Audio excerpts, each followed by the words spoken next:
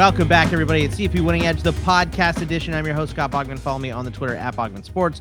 We're brought to you by Campus 2 Canton, but the man, the myth, the legend, he makes it all happen over here at CFP Winning Edge. Nicholas Ian Allen is, of course, here at CFP Winning Edge on the Twitter machine, and Xavier Triche, Father of the Year, at Xavier_Triche, TRICHE on the Twitter machine. We are back for another episode, and of course, once again, the second we turn the microphones off, something wild and unpredictable happens. This time we finish our head coach, first year head coach draft. We had 30 picks, the biggest draft that we've ever done in the 5 seasons that we put together these drafts, right? And then another head coach steps away, and it's Georgia State's head coach, Sean Elliott, steps down. We have, I believe, the strength and conditioning coach stepped in here. Nick, I know you and Xavier talked about this on the new show, the daily one that you guys do, that you do every single day, Good Morning College Football, over on the Campus to Canton YouTube. But of course, we're going to have to talk about this here today. So let's just kick it off right there, Nick. Your level of surprise that this happened, obviously kind of coming out of nowhere. Yeah, I mean, we thought we were safe, right? That's why we did the draft. Finally thought once that head coach position at UCLA had been filled that we were in a good place. But this one was a shocker, even more than usual, because Georgia State had started spring practice, had already had 2 practices. I believe there was a scheduled 3rd practice the day that Sean Elliott stepped down. That practice was, of course, canceled. The NCAA granted a waiver. I'm not sure exactly why GSU needed a waiver, but I did see a note of that they were able to pause their spring practices and wait until this played out, which only makes sense. Whoever you hire, you want to give them the most spring practices to evaluate the new roster, things of that nature.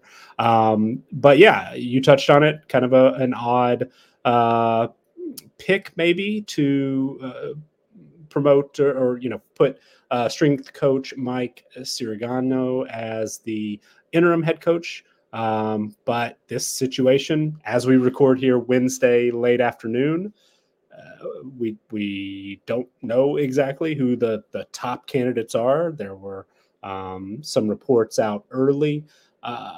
Xavier and I discussed those a little bit on Friday. But because this is us recording on a Wednesday evening and we usually publish Thursday morning, I'm sure by the time you listen to this, Georgia State will have a new head coach and whatever we say will be a little bit out of date. But overall, it's a bit of a strange situation. And I know there were some personal reasons why this move made a little bit more sense digging into it than perhaps it did when we first learned about it, because of Sean Elliott's family living in Columbia, him going back to South Carolina. I know there are some quotes from the press conference where he's introduced again in Columbia, where he spoke about some of the specifics beyond that. Also touched on that Georgia State lost a lot of key players to the transfer portal. Didn't use that as an excuse. Didn't say that was the reason why he made this move, but it is one reason perhaps that it is definitely a reason Georgia State ranks as low as they do in our returning production calculations right now, and why expectations aren't particularly high for GSU from a 1-loss projection standpoint this year. We don't think so. Maybe Elliott saw an opportunity to move on where he might have been, his seat is getting a little warmer there in Atlanta. Might have, if the Panthers had a rough season, perhaps, he might be looking for a new job anyway. But altogether, surprising situation, and the timing for the players is particularly tough because, they'd already turned the page to 2024. Looking to get back to a bowl game, a lot of new, a lot of playing time up for grabs at Georgia Southern. Got some new transfers coming in, especially at the running back position. A couple of interesting names. And now no head coach. So I will be very, very interested to see how it all plays out from here moving forward. Xavier, obviously an alum to Georgia State here. I mean, what is happening? I text you and Nick, and I was kind of awestruck because this is not the first time that this has happened this offseason. It is just so surprising to me that even I know it's a changing landscape and it's harder to be a head coach now than it ever has been. These guys are very well compensated for their jobs. I know there were extenuating circumstances here for Sean Elliott. His family didn't want to move out of Columbia. I don't know. It just seems really weird for a guy to toss away a head coaching job to go become a special teams coordinator again, even though it's less stress and the money's still great. I just don't get it. So it's a big opportunity that it seems to be thrown away here. And I was personally very, very surprised. Your thoughts? No, I was as well, and I talked about it on the show on was that Tuesday morning with Nick, that I believe that it was a family decision. At the end of the day, like you mentioned, his family had not left South Carolina throughout his entire tenure at Georgia State. It didn't seem poised to either, and that's when you get down to family conversations and things like that, then you kind of get into a gray area where I'm choosing family over football or over a status or over a position to an extent, right? And that's, you can't really argue with that. His kids are getting to the age now where he probably wants to be around them a little bit more, right? His kids were fairly young when he joined the staff at Georgia State. His kids are now going to be moving into probably middle school, and one might be almost going to high school here in a year or two, if not a couple of years. So that's another reason why we see all the time where coaches do not want to, don't want to miss out on some of the more important years in a kid's life, and that is high school and obviously middle school. So yeah, I mean, I can't necessarily blame him for leaving for family reasons in particular. It just really, the timing is just exceptionally bad.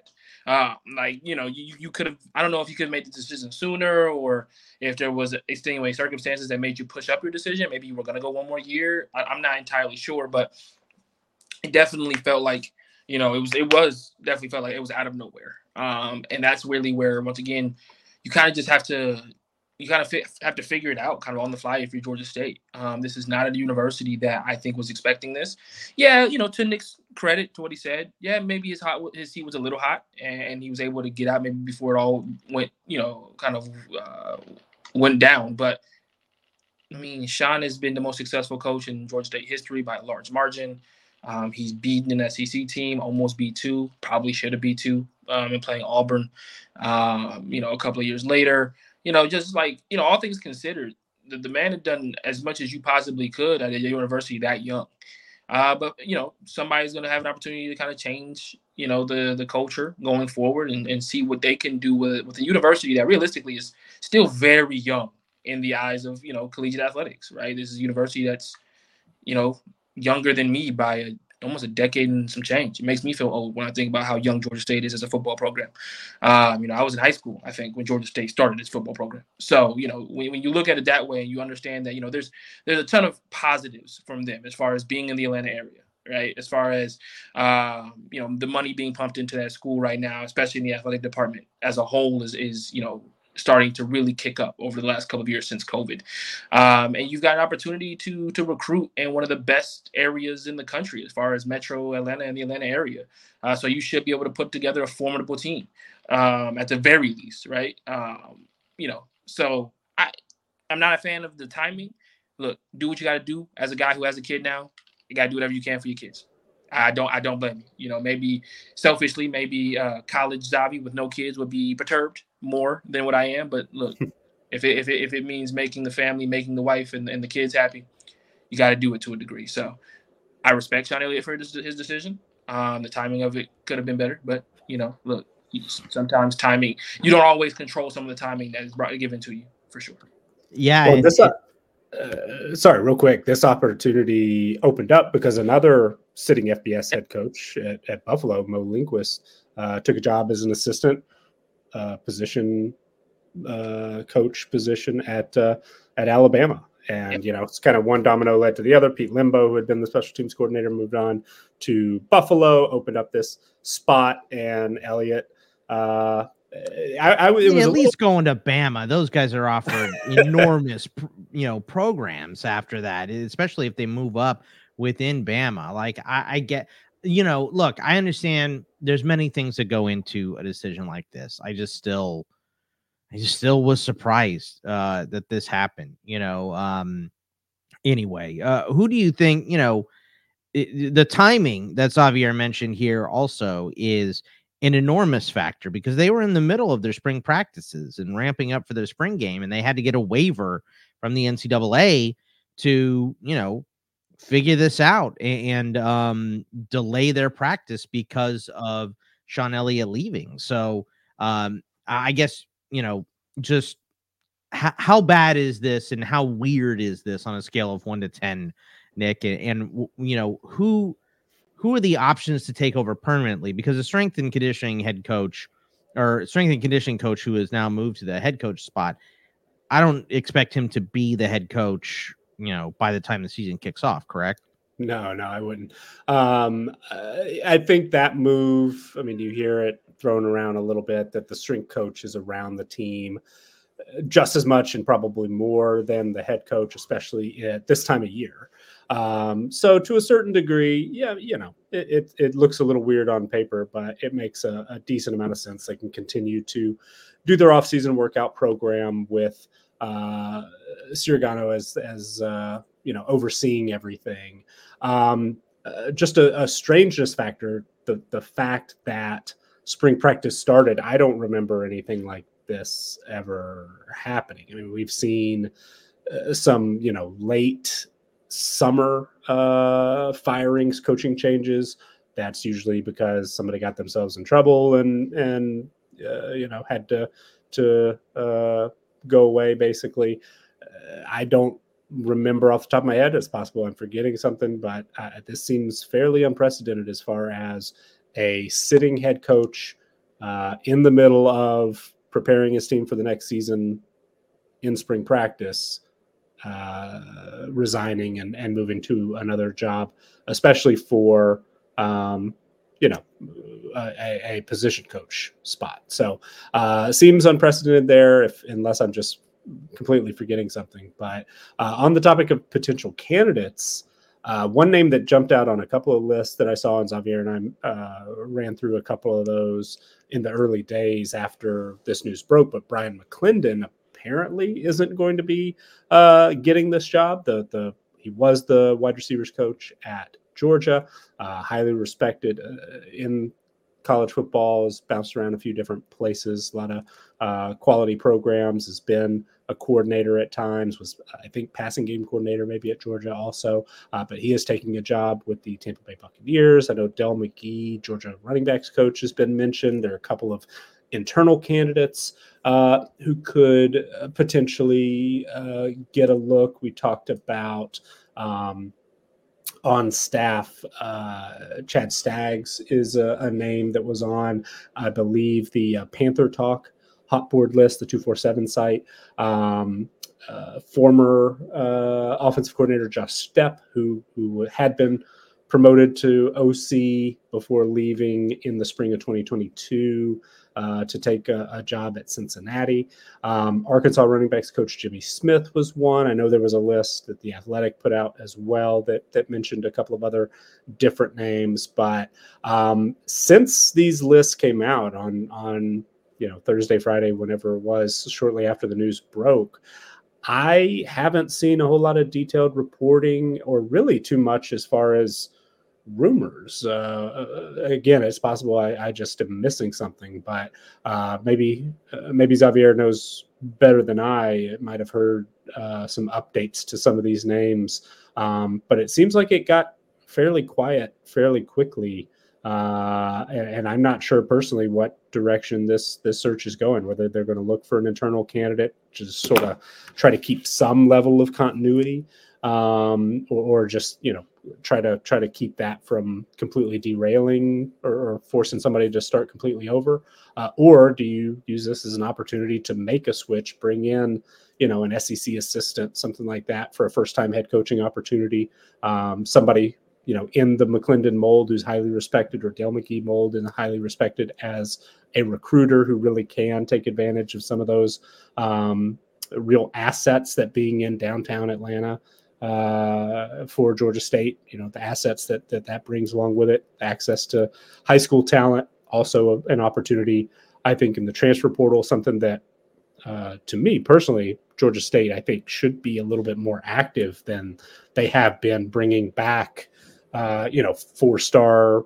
level recruits who end up at places like Georgia or Tennessee or, all around the country. People come in and recruit Atlanta, bringing in some of those players that looking for a little bit more playing time or want to get closer to home a year or two into their college career, similar to the way we've seen teams like SMU and Houston and South Florida capitalize through the portal in sort of a similar situation. Maybe somebody, like a Brian McClendon, seems like he's off the board, but using him as an example, a guy who's got a lot of relationships with recruits who, go on and maybe play elsewhere, but they're still on good terms, had a good vibe going during the recruiting process, and may want to reconnect at a second place like a Georgia State as an option. To me, that makes a certain amount of sense as well, if you don't go the continuity route of just promoting Stags or somebody else who's already in house. Xavier, do you have any other rumors from your sources, and who do you want to take over as the head coach here?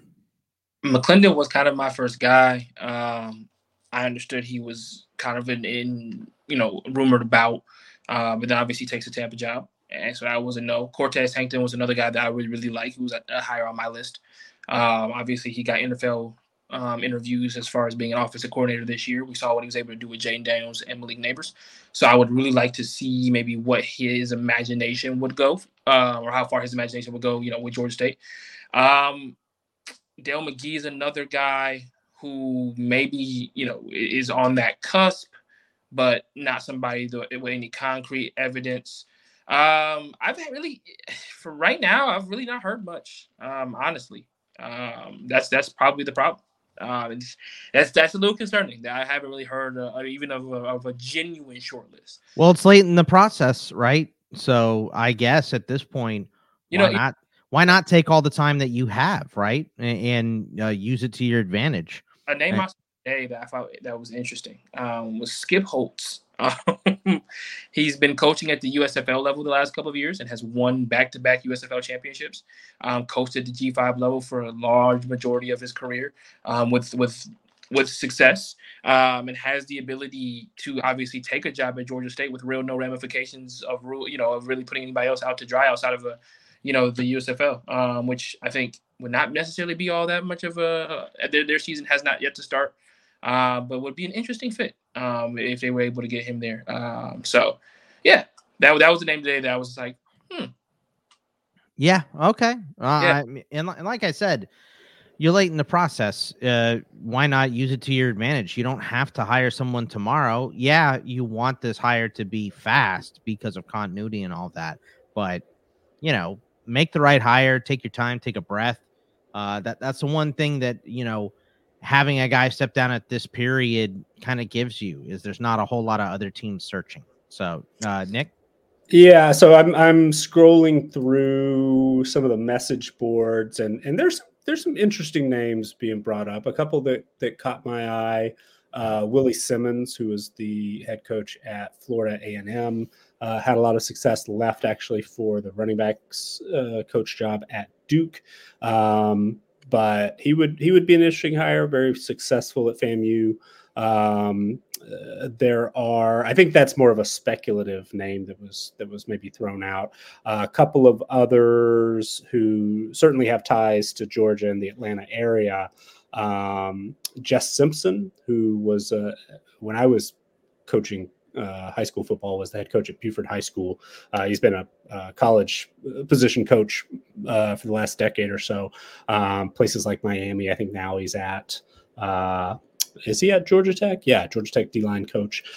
Seems like Georgia Tech offensive coordinator Buster Faulkner might be in the mix here. He had been connected to a couple of other jobs earlier in the cycle. I see Chip Lindsey's name being mentioned. He was a high school coach in the Atlanta area at, I think, Lassiter High School around the time that I was in high school and college. He's most recently is the offensive coordinator at North Carolina, had been the head coach at Troy and an OC at UCF and Auburn, among other places. So there are some interesting names, and the fact that some of the names that, whether it's speculative, whether it's some reporting or names that folks are hearing are potentially involved, if they go in the direction of somebody who has some real ties to the high school scene in Georgia and in Atlanta, in the metro Atlanta area, that to me seems like a smart move long term. But again, coming back to the timing, it's really tough, if you take over a job like this as late in the process as it is, to have to go in and try to build that infrastructure of recruiting and rebuild this roster potentially with the spring transfer window opening up in 6 weeks or so, isn't it in April? I don't know. I have to double check that. But there are some quality coaches out there, and this is an attractive enough job, I think, that they would be able to land a good head coach long term. But whoever that head coach is taking some risk by taking this job as late as it is in the cycle. A little bit of updates on coordinators here. Georgia Southern, Georgia State's top rival, they lost their offensive coordinator this week. Brian Ellis was one of a few assistants added to Kalen DeBoer's first Alabama staff. Looks like he's going to be taking care of tight ends over there. The Eagles promoted Ryan Applin to OC shortly after the news broke that Ellis would be leaving. Iowa State has yet to replace their OC, Nate. How do you say it, Nick? Is it Scheelhaas? Scheelhaas? I've been saying Scheelhaas, former Illinois quarterback, so I probably should have remembered how to say it, but apologies if we mispronounce it. How many passes did he throw? That's my question. He was more of a runner. He was a fun player to watch, though. Scheelhaas, he left for the Rams, so Iowa State still no OC. In Western Michigan, they got a new defensive coordinator, having promoted linebacker coach Scott Power to replace Lou Esposito. So a couple coordinators playing musical chairs here, Nick. Yeah. The Brian Ellis name, certainly, at Campus to Canton with our fantasy minded thinking of coaching moves, that raised an eyebrow or two, because Georgia Southern is on the fairly high, extreme high end and pass heavy offense these days, with Brian Ellis calling the plays there.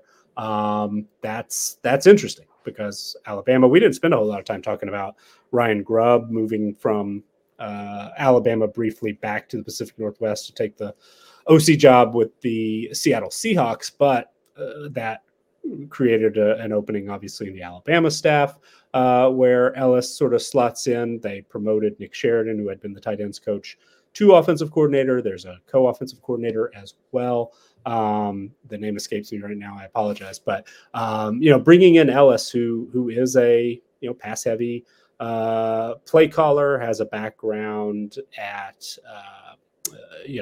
Western Kentucky, I believe, was part of the staff that was such a, the Bailey Zappi year there at Western Kentucky. He was there much longer than that. He was there from 2014 to 2016 and then 2019 to 2021, but was co-OC with Zach Kitley that year, where Bailey Zappi was there. So it's an interesting move, and promoting from within. You would expect that Georgia Southern is going to stay fairly consistent on offense as far as their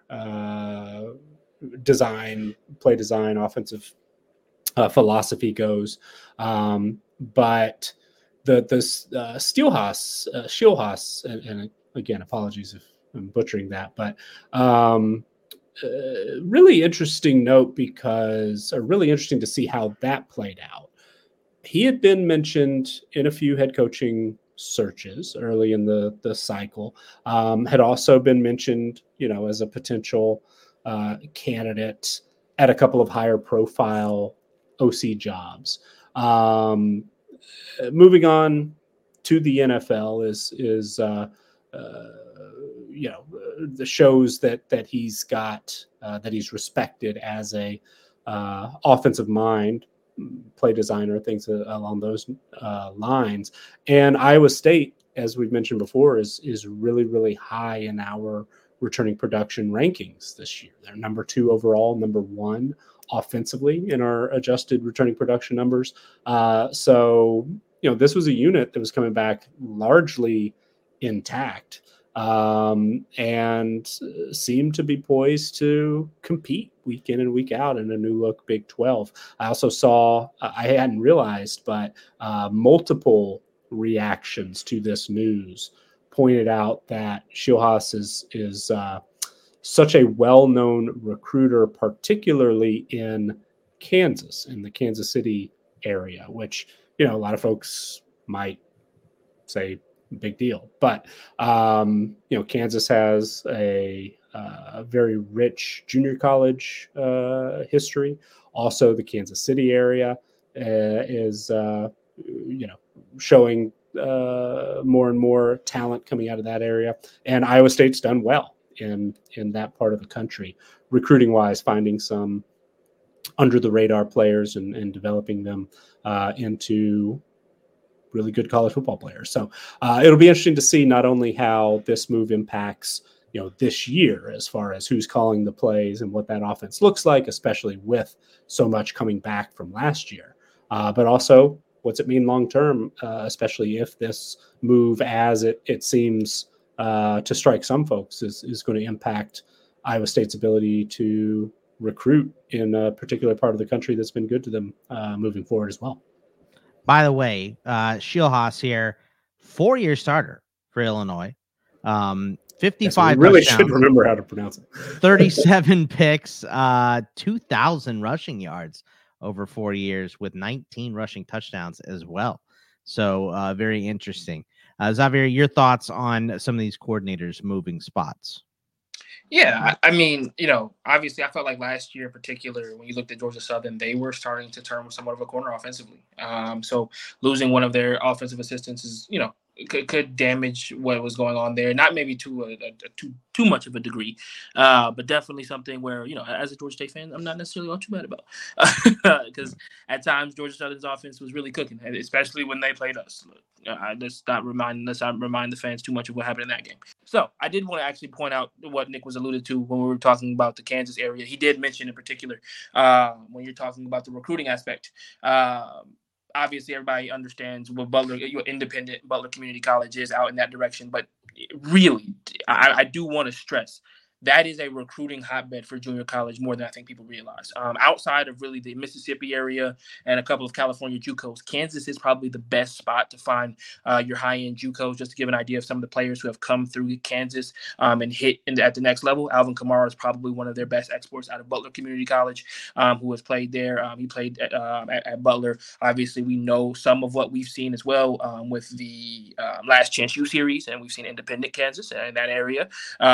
Just to give people an idea of some of the the recruiting aspect that does go on in the Kansas area. So losing a guy like Schilhaas, who has been a very good recruiter in that area, could definitely be damaging as far as the recruiting circuit is concerned, with Kansas being such a hotbed at the JUCO level. I mean, it's ridiculous.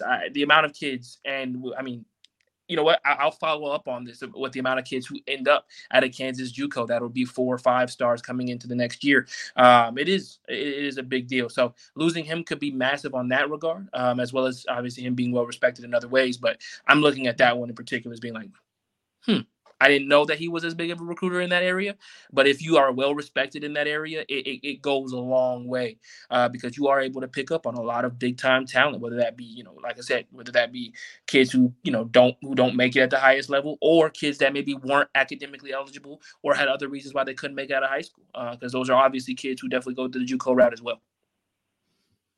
All right, let's move on down the list here and talk about some transfer portal news.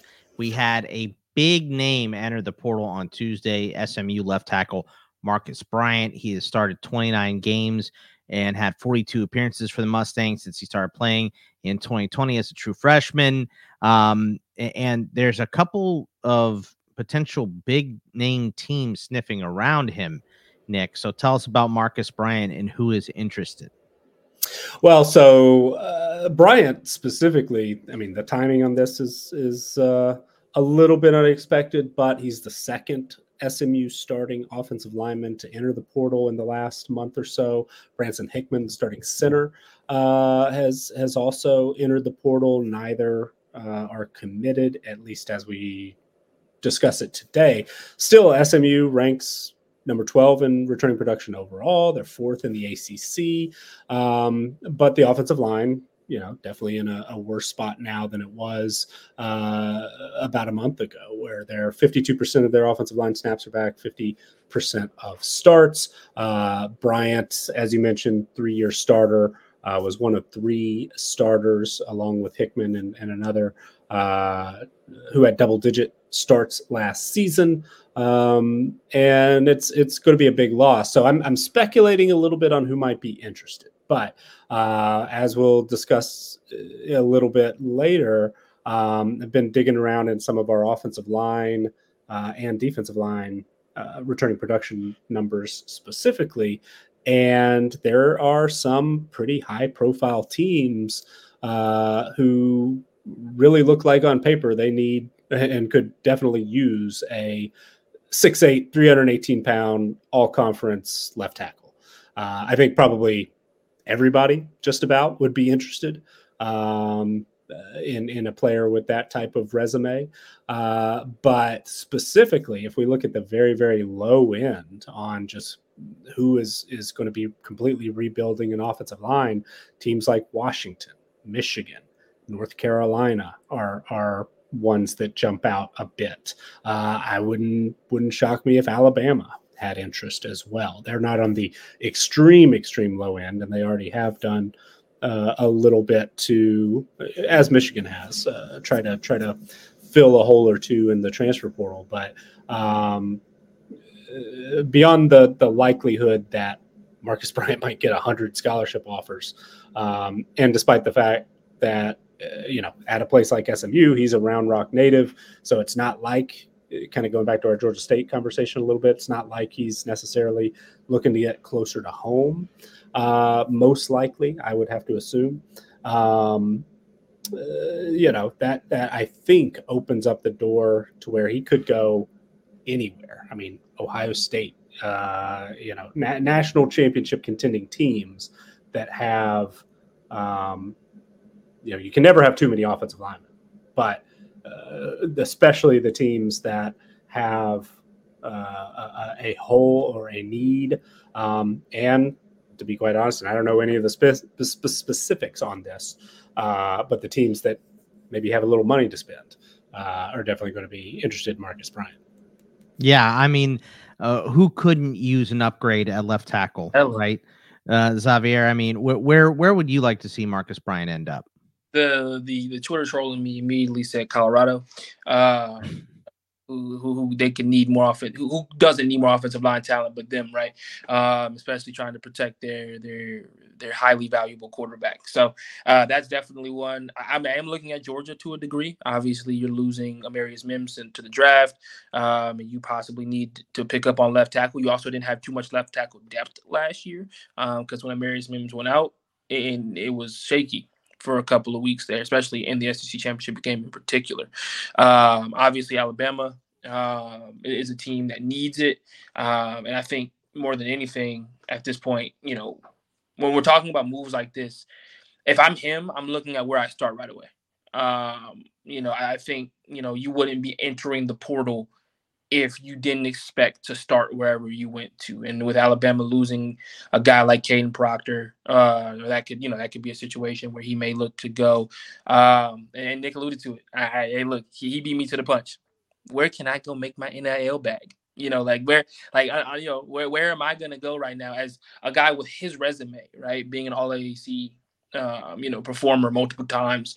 He's going to be among some of the highest, ranked transfers probably this offseason in general, not just as of right now. And he's getting to it early. He's going to get to it ahead of the spring wave that we see, which is a big factor in this, in that, he's going to get there before a lot of these kids do after they go through their spring practice and they kind of fall out. He'll be able to kind of, have his choice of the litter between the teams who really decide to go after him. Nick, do you know of if there's already somewhat of a short list, whether through On3 or 247? Not specifically. It kind of came out last night. I'm not even sure if he's officially in yet or not, or made any official announcement. But there were reports. I know On3 was among the first, 247 among the first. So it's possible that some of that is happening sort of as we record, but I'm not aware of anything official just yet. Understood. And Nick, you actually said that there's another big name that just popped up, potentially entering the portal. WKU edge Jock Evans. He was limited by injuries last season, but another guy that just stepped into the portal here. Is there a spot maybe weak at edge where you would like to see him step into and get some playing time? So in 2022, Evans had a huge year, very disruptive pass rusher, and kind of like, offensive linemen as a whole, tackles in particular, you can't have too many edge rushers. So it wouldn't surprise me if somewhere in the SEC might be where he was looking to end up. But I don't know. I mean, we're looking at some of the highest and lowest levels of returning production on the defensive line as well. Teams like Mississippi State pop out to me. Houston is in the mix. Just looking at pass rush snaps in particular. Let me pull up our trusty 2022 returning production database, and the teams on the very, very low end right now: Oregon State, UCLA, Washington, Texas Tech, Duke, Ole Miss. Ole Miss is in on every player for the most part, and pass rushers seems like they could use a. So right now, let me go ahead and say that Ole Miss is going to be offering Jacquez Evans pretty soon. I would have to expect. Probably already got a certified letter delivered to his door 5 minutes after here. We did have a little bit more transfer portal news. Safety Keon Saab from Michigan ended up at Alabama, and Washington tight end Josh Cuevas also ended up there. Those two now gives new Bama head coach Kalen DeBoer 8 transfers in the cycle. The Tide rank number 11 in the 247 transfer portal rankings. Saab was likely to start for the Wolverines and could help replace some production of Caleb Downs for Alabama in the secondary. So a couple more big names moving to Alabama. Not a surprise that Bama gets the transfers, but those are two pretty solid names. Yeah, for sure. And I think Saab is he was productive. Wasn't a full-time starter, but played in almost every game and made things happen. Was expected to step in and play a lot, be one of the top contributors in the secondary in 2024, I would imagine. So he's a big loss for Michigan and a good get for Alabama. Not sure he's going to be able to replace Downs in totality, but definitely helps limit the damage of losing Downs. And we mentioned it before, once the Kalen DeBoer hire happened and we saw a lot of guys leaving Alabama to test the waters and see what opportunities might be out there, and knowing, hey, I'm not going to be playing for Nick Saban anymore, so maybe I don't want to be at Alabama quite as much as I would have otherwise. Alabama was going to be very active in the transfer portal, especially in the second window, bringing guys in. They were able to go out and grab Saab, but I would expect that we'll be hearing more players committing to Alabama when that second window opens, and it wouldn't shock me at all if they continue to rise up those portal rankings. Xavier, your thoughts on Bama getting another pair of pretty solid transfers? Yeah, that's huge. I think more so than anything, and I've said this before, is, can DeBoer limit the drop off between him and Saban as far as the way that people look at Alabama? And I asked the question last time I was on the podcast about this, was whether people would still view Bama as Bama, or are they going to start viewing, Bama a little bit differently without Saban being there, and him being able to kind of, like I said, like you guys alluded to, being able to soften the blow of some of maybe his biggest movers has been huge. And he's somebody who, was a solid recruiter at Washington, and I think will be one at Alabama. And I think the most important thing for him right now is to just continue to bring in talent in replacement fashion. If guys leave after spring, which they may do, then like Nick said, be active in the portal. Whatever limits the mass exodus that people are attempting to say is going to happen, whether A, this year, or B, coming into next year's class, however you can soften that blow, you do it. And bringing in Keon Saab was great. This was a guy that I think, obviously I'm not gonna say he's a Caleb Downs, right? But he'll be extremely productive. And like Nick alluded to, he was gonna be a starter. And I think, that's a team that honestly we should probably be looking at a little bit more as far as mass exodus teams post spring, is what goes on at Michigan to an extent, right? We haven't really seen the mass exodus from Michigan to a degree, but I think maybe that's due in part to guys wanting to see how it plays out as Michigan continues to go on. And a big chunk of them graduated too. That's huge. Yeah, right. So a lot of the guys that you maybe would have seen into the portal, obviously getting their diplomas. So I like the move. He should be a day one starter, at the very least, compete for a starting spot on his first day on campus. It should be very productive for him. I love it for him as well. I mean, this is going to be a guy who obviously is going to have the opportunity. He's going to have to take that opportunity, but he's going to have the opportunity to make himself a lot of money if he plays well, being at Bama this year. All right, now at the end here, we have Nick wanting to tell us about, and this happens as a content creator, someone that puts together a lot of sheets. I have had this before. You got a question, or you read a question. I can't remember what it was, Nick, but something sparked in your mind, and you went down the rabbit hole on it. So explain to us how you came to look at this, and what you have provided for us here since you got that spark. Yeah, so I was studying up actually earlier this morning for Good Morning College Football, and was reading a mailbag at Gopher Illustrated, which is the 247 site that covers Minnesota.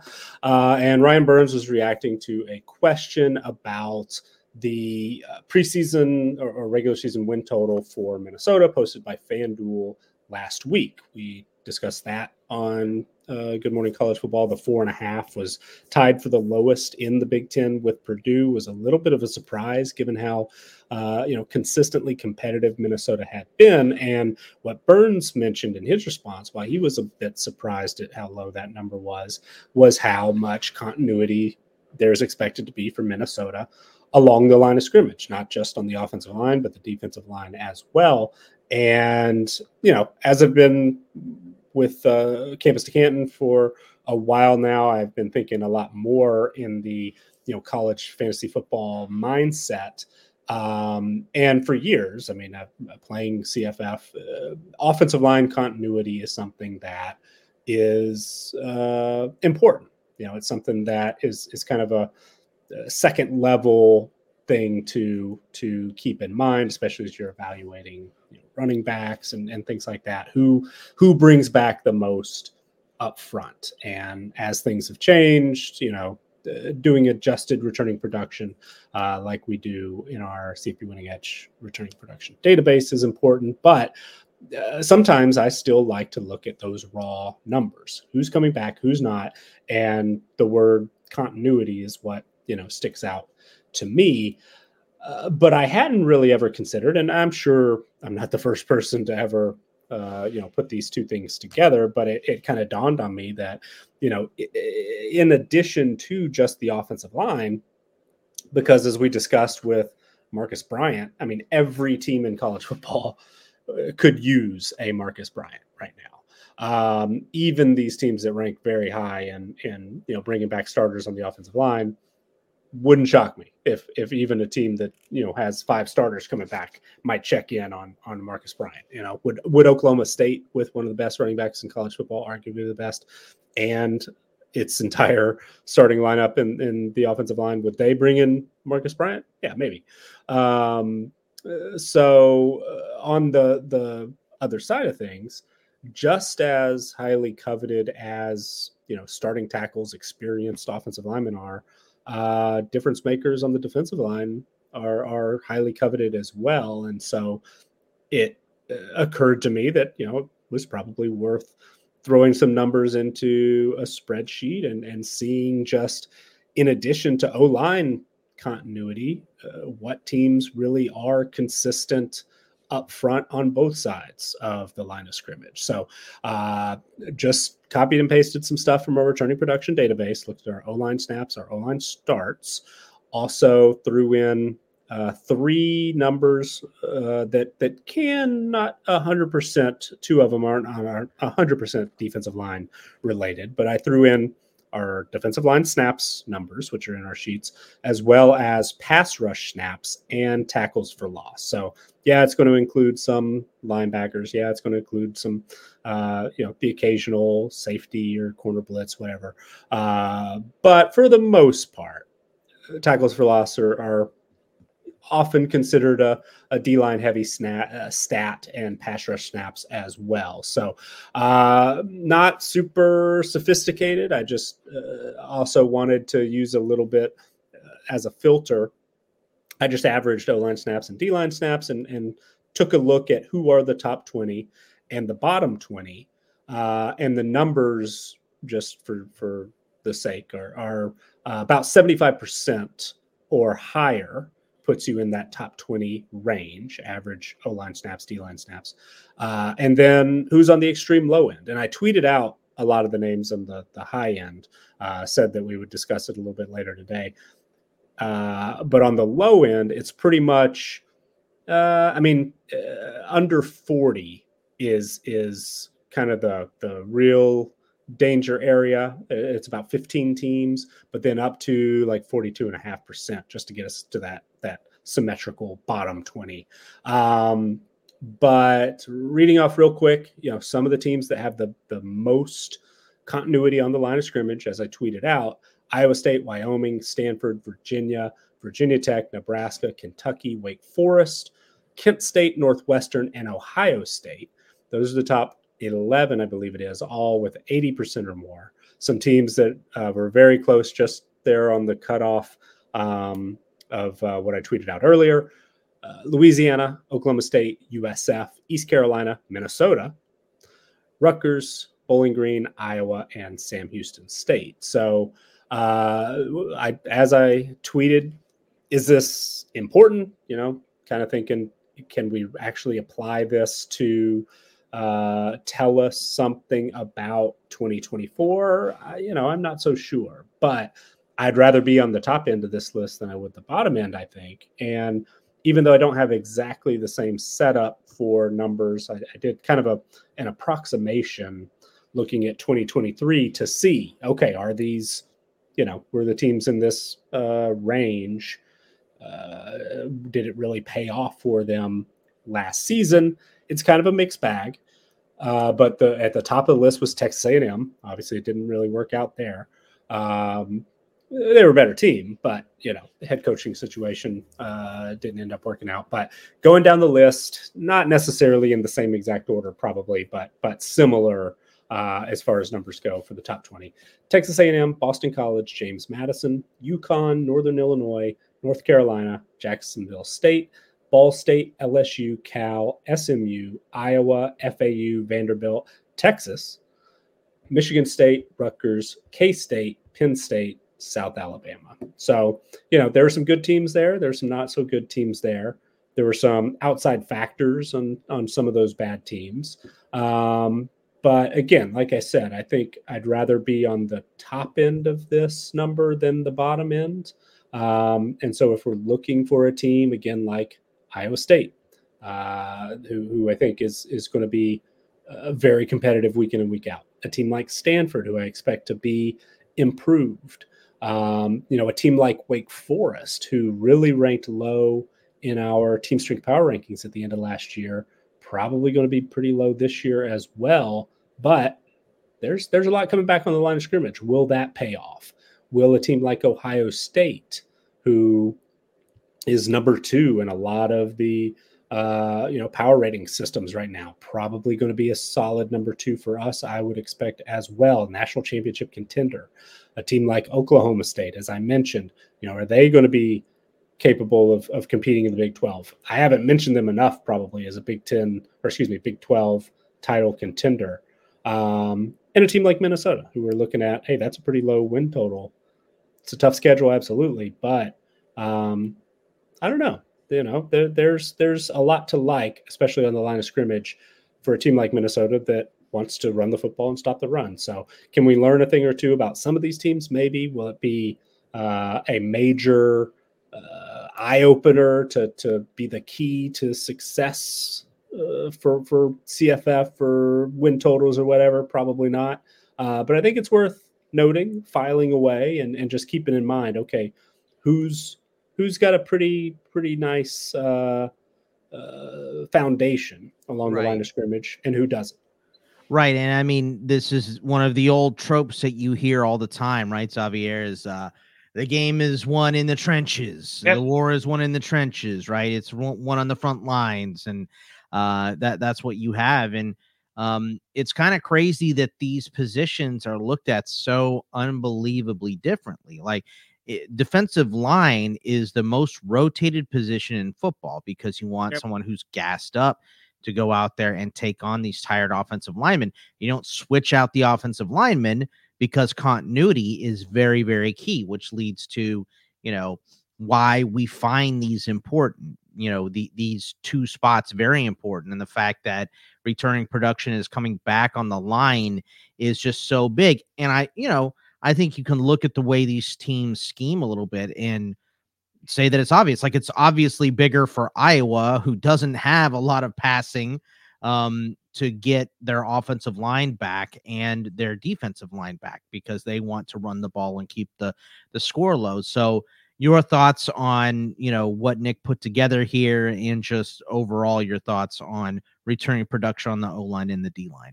No, I love it. I think it's extremely important. And I think sometimes we get hyper-focused on maybe what a team misses on the outside, right? And obviously we get extremely, into the weeds about what they're going to be missing at quarterback. But this is just as important, right? And in the continuity of a team and whether or not a team can actually compete at the highest level is going to be based a lot of times of what their offensive line can and cannot do, and if their defensive line can get pressure with 4, or whether they're going to have to send blitzes kind of throughout the year. And I think for a lot of these teams, especially teams like in Ohio State, it can be somewhat of confirmation bias, right? Like when you watch Ohio State next year, I fully expect that defense and that team to be rather, to kind of hit the ground running. Right. And I would expect, more importantly, for, teams that don't have it to maybe take a second, maybe take a beat on what we see wrong starting early on in the year.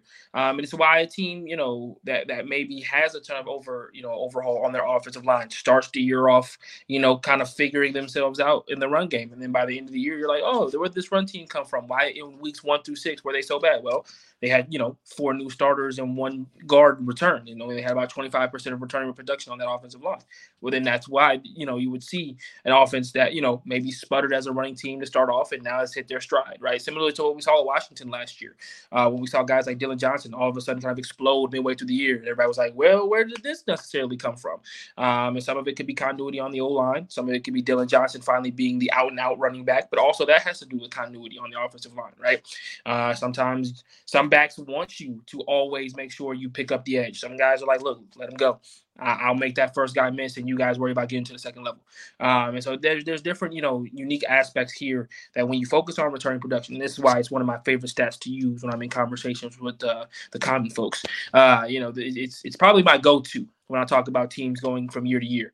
I love to hit on the fact that whether a team is returning a ton of talent or not, and what we should then expect from them in that regard. Teams that typically return a lot of production, good or bad, I typically kind of favor or lean towards what their previous record was the year before, and kind of go, they could probably do that again, or in the bad case, they might end up doing this again. On the flip side, if you don't have any production returning or very little, I kind of try to stay away from projecting you too high, but I'm also kind of try to stay away from you projecting you too low as well, because you could surprise us because we don't necessarily know the players or have seen said players, play for you at a high level. So I love this. I'm big on the one thing I'm big on, especially as we continue with, the transfer portal being as volatile as it is how much this number actually matters in the sense of, guys like Jared Verse, right, who come out of Albany, G5 pickup, go to Florida State, crush it. And it's like, well, we didn't have you in the returning production, buddy. We did not see this coming whatsoever. You have wowed us in that regard. On the flip side of that, looking at, and this isn't to crack on him in particular, but you look at a JT Daniels going to Rice, and you're like, well, where he necessarily wasn't the greatest, we also didn't see that coming. We didn't know that was a part of it, and where people may have projected higher for Rice due to the fact that JT Daniels was there. When you looked around him and you realized maybe, last year, now obviously I don't have last year's number on hand, but last year if Rice was somewhere in the range of 40 or 50% in returning production, you go, well, it's not surprising that it took them a while to look better, even though they added a piece that, may have been more talented than that was already on display. So I love the returning production numbers. It doesn't necessarily surprise me too much with some of the schools that I see on here as well. I feel like every 2 or 3 years, Kentucky gives you an O-line that, is borderline top 10, borderline top 15 in the country. Going back to Kennard and company maybe 2 or 3 years ago, where they were them and Benny Snell being one of the best running teams in the nation. Now we're 2, 3, 4 years removed from that. Not necessarily all too surprising. Lastly, it'll show you, and more importantly, it'll show you kind of the volatility that these teams are, experiencing on their own teams. I expect to see a lot of G5 teams in returning production being very low. I expect to see your James Madisons. I expect to see your UTEPs, your Toledos. Heck, I even expect to see some of your Houstons on here. And obviously, if you have really big talent on those teams, they jump up a level, right? Right. So, yeah. So I kind of expect teams like that, or teams like we see with Washington that had their coach leave / had a lot of guys enter the draft / graduate, all decided to go on at one time. So your returning production is supposed to be low. Like, I fully expect them to be at the bottom for a lot of these lists because I'll be honest with you, I don't know if I can name most of the talent that's coming back. And the talent that is either A, has gone off to Alabama, or, B, you're Will Rogers and you tried to leave, but now you're back. So, I'm not surprised by that. But I do love returning production. It's one of my favorite stats that Nick has. And it's why you guys should subscribe. Absolutely. Absolutely. Nice plug at the end there, too. He's a professional, ladies and gentlemen. Xavier Triche, Father of the Year. Follow him on the Twitter at Xavier_Triche, TRICHE. Nick at CFB Winning Edge. Myself at Bogman Sports. I think that's it. We're like just a shade under an hour. I know you guys are probably saying, what happened to this show when you're looking at the runtime? What's going on here? Are the guys okay? We're fine. It is February, so that there's a little less news in the early preseason. Can't call it the offseason. People get mad. But that is going to wrap it up for us this week. Come back next week where for sure something crazy will have happened in the next 3 to 4 hours after we record this show, right, Nick? And then we're probably going to be talking about new Georgia State head coach fill in the blank. Right.